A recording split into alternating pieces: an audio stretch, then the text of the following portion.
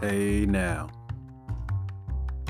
episode 15, as the incense burns, and I am your humble host, Sean P. Wrights.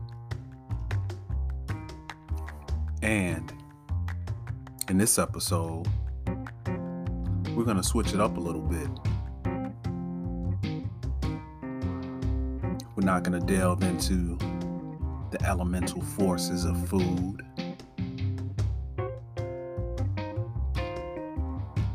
or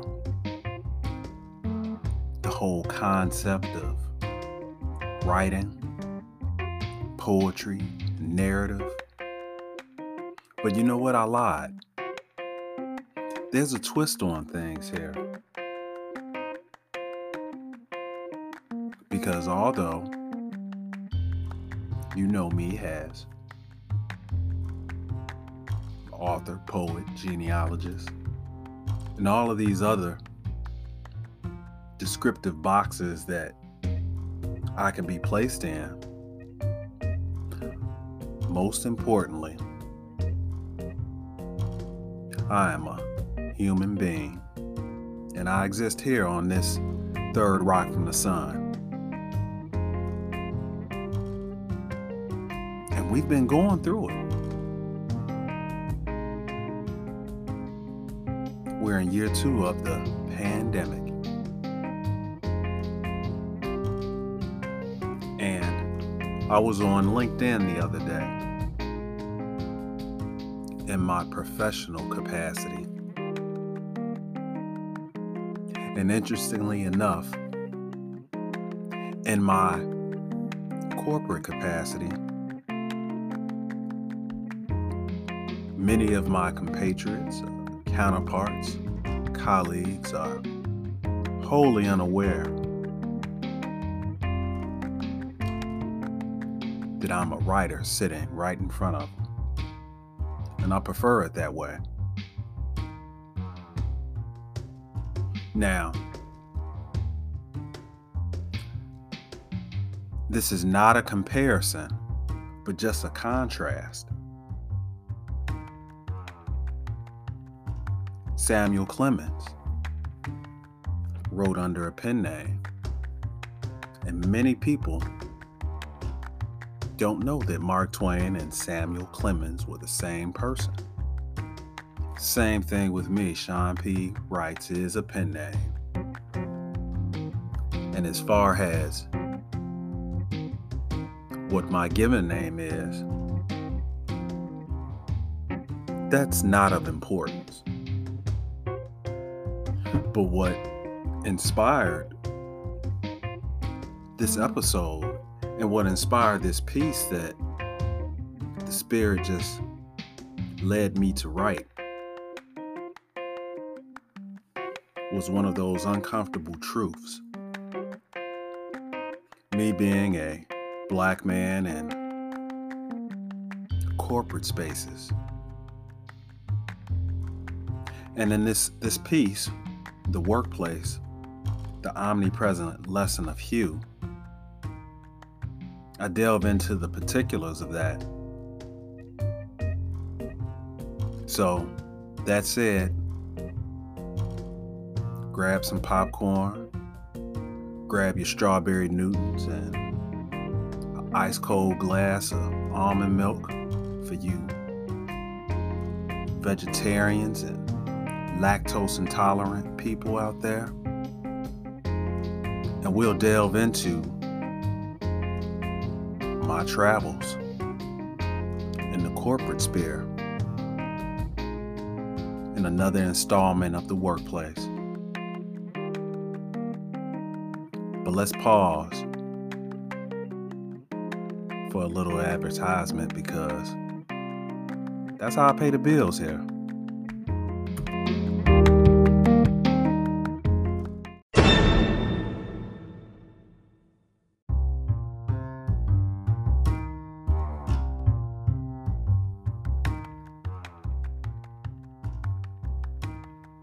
The pandemic taught me a lot about myself, and especially about other people.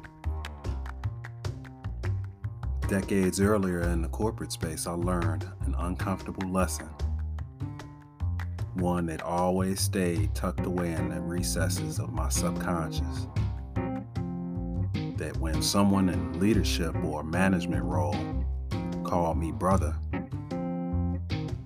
that something nefarious would eventually transpire. And whenever these words were uttered to me, I would tacitly nod to myself and wait.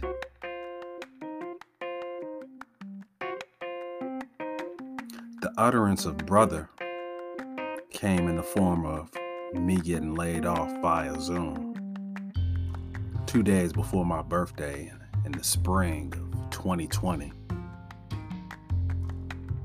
when the pandemic was still fresh.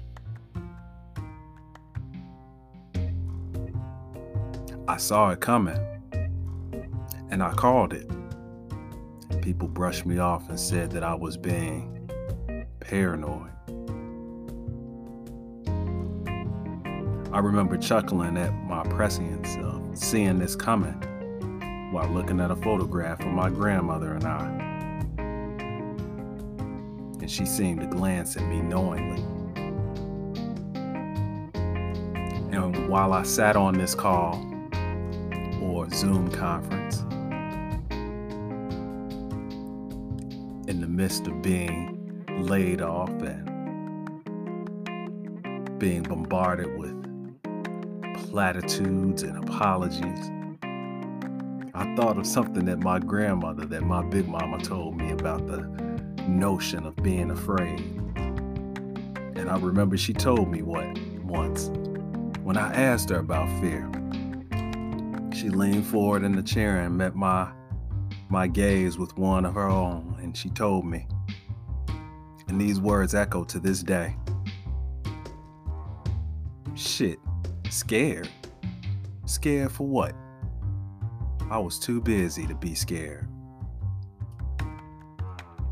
That's what I took with me.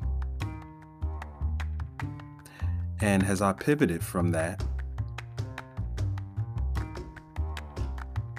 the days turned to weeks, the weeks turned into months. And during the early days of the pandemic, I applied to over 1,000 roles on LinkedIn alone. I counted it, and I was floored. And during this process, I endured a host of microaggressions, including an interviewer who was incensed at my journalism background, and he sneered while leaning into the camera to say, "Oh, you're one of those people who likes to tell us how to think." And there was silence on my end, and the furrowed brow that always gives me away. I stared blankly. He laughed nervously and said that he was joking, but I knew that he wasn't. I'd seen this episode before. He spoke his truth. I'm used to being interpreted as the other, as the exotic, but that box of otherness is a realm that I will never inhabit. I refuse and I rebuke it.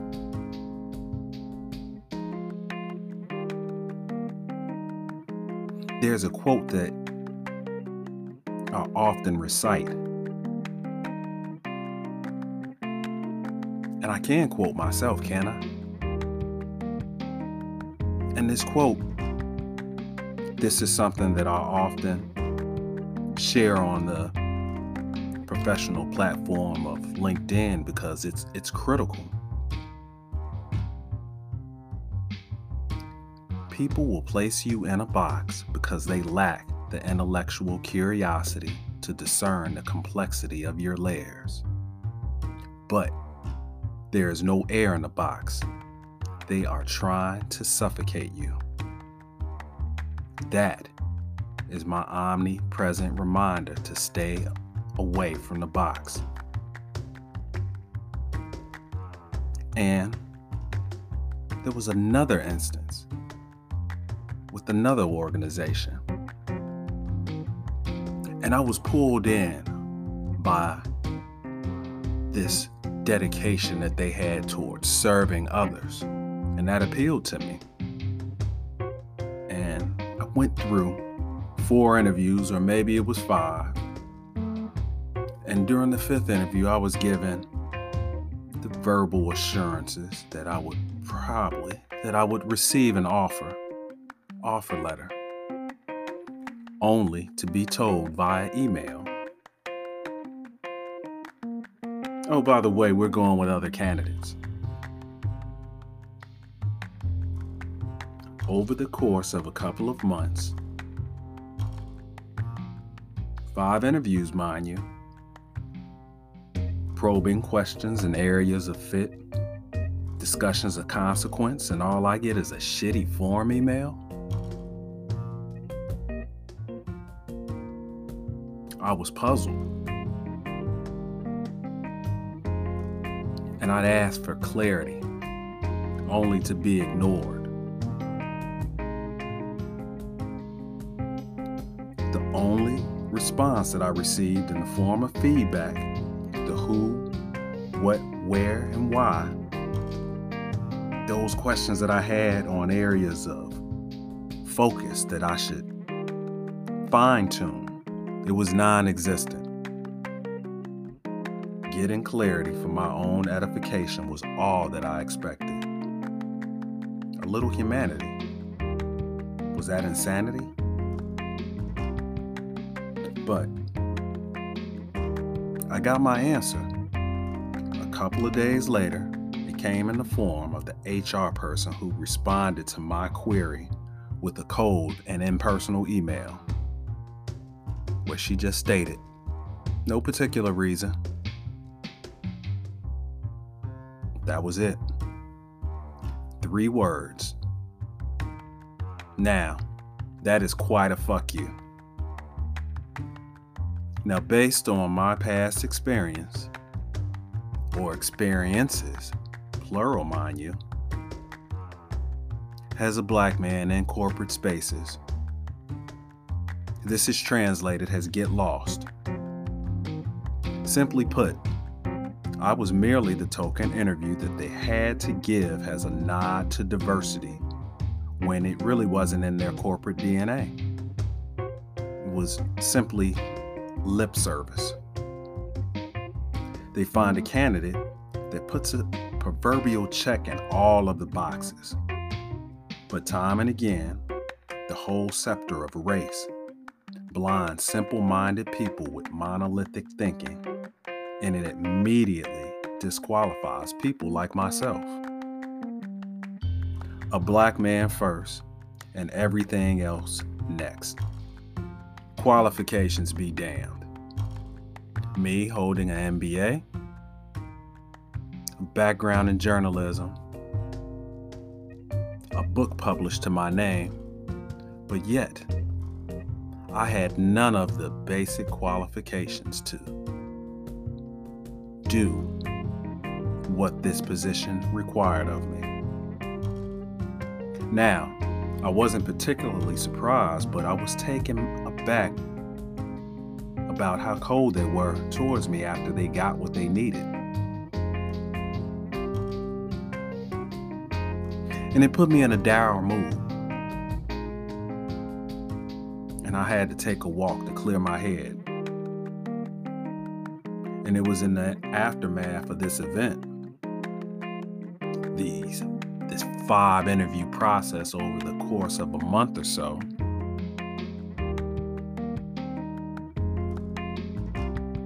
that I got the inclination to write my second book while standing on a trail in one of my favorite haunts. That's my vice. The park system. taking walks, solace within the self. And if you are so inclined, I actually have photographs of that location where I was standing when I got that aha moment.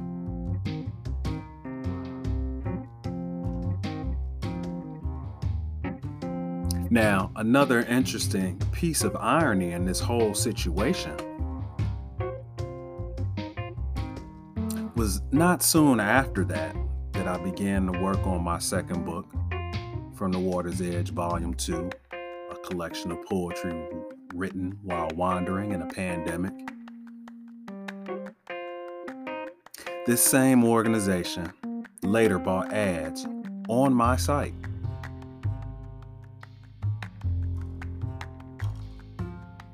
And again, I was taken aback. But LinkedIn always tells stories. And when they announced the person who they hired for the role, I got an alert in my network feed. And curiosity got the best of me, I admit. I wanted to see who had filled this role, since I was grossly unqualified for it. Now, the person that they hired had none of my qualifications, but what they were missing was the elemental force of my skin. In retrospect, and as always,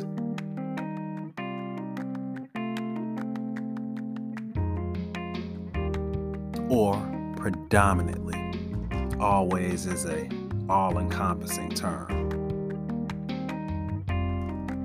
Because within the corporate space, I've met some of the most wonderful people, some of the most glorious people that I will ever encounter in my life. Friendships that will last until I take my final breath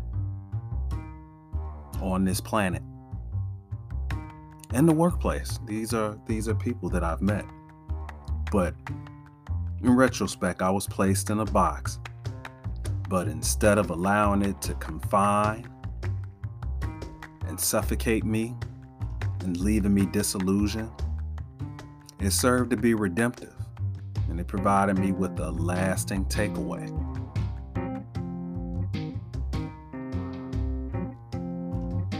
The error that many of us make during our respective journeys in the corporate space, we often let our guard down and we place our faith and loyalty in the wrong places. And when we do that, that is simply betrayal on a higher level. That uncomfortable truth that corporations are not people, because they will never love you back. This should serve as a reminder that we have to love ourselves in a more deliberate fashion. And we can do this by investing in ourselves with the same passion, the same fervor that corporations do in sidestepping our humanity. Now, a quick side note. Since I'm talking about books, and if this is your first time listening to this podcast, I wrote, published, designed, and I market my books, which still sell in pockets around the globe through my publishing arm, Eticat Consulting. So, it begs to ask the question, what happened to this candidate who can't speak to diverse audiences? Only to have an answer in the form of my father. Rest up, Pops. But he always told me, your skin ain't no sin.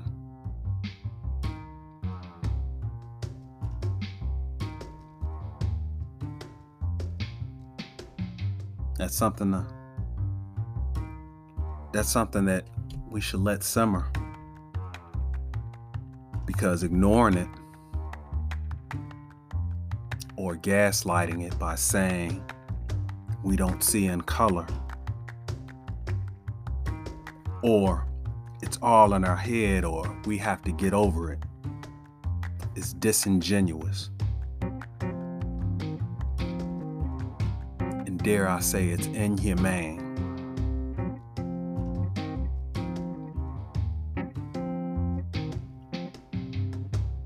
But on that note, we'll close this out.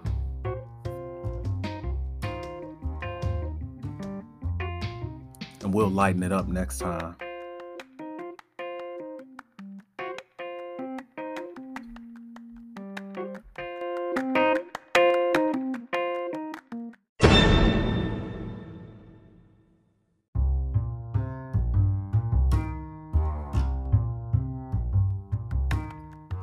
And just when you thought that we were done, I come back like a Marvel movie with some teasers. Aren't you glad you waited?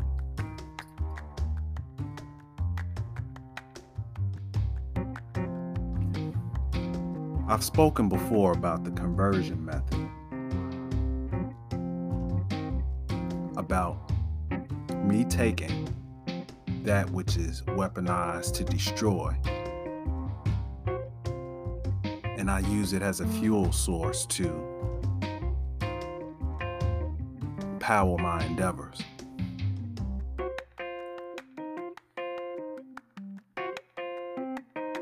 And when I went through this corporate process that many people did during the course of the pandemic, I found myself wondering. But I couldn't wonder too long, because I was able to pivot and work on my own endeavors through my own firm, writing my second book, starting on my third, and dancing around the confines of the fourth, this highly anticipated cookbook. But as a testament to this conversion method, when I look back at my notes from sketching out this piece, I ran into some prose that I constructed from the darts that were thrown at me,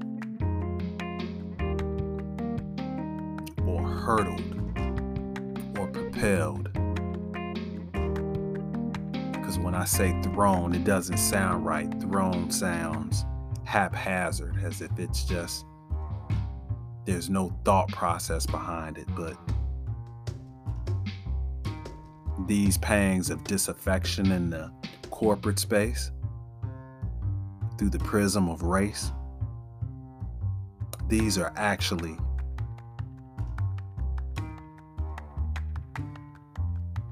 concentrated pieces of vitriol or projectiles.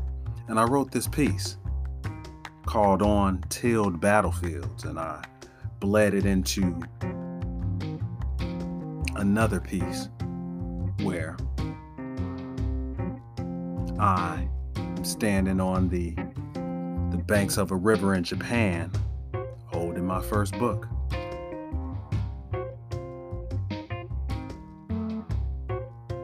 And I'll close it out with that. But this piece here on Tilled Battlefields, this really encompasses a lot of what is my plan of attack or my defense mechanism. On tilled battlefields, hold your fire, be still. The greatest victory is often the battle where no shots are fired. Balance. absorb the rancor and repurpose it to besmirch those with the audacity to question your worth.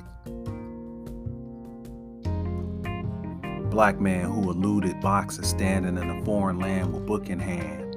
Ain't that shit grand?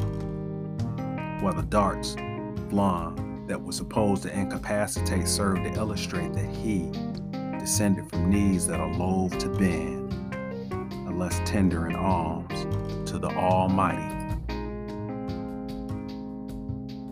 I will never go lightly.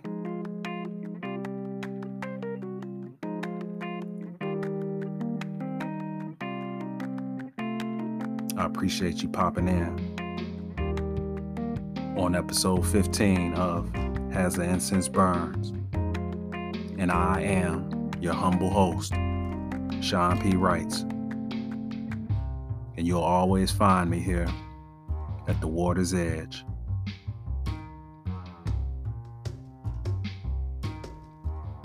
Grab a follow, tell a friend, and have a friend tell a friend, and grab a couple of copies of my tomes. Us indie authors need love too. I'll shout at y'all in a few.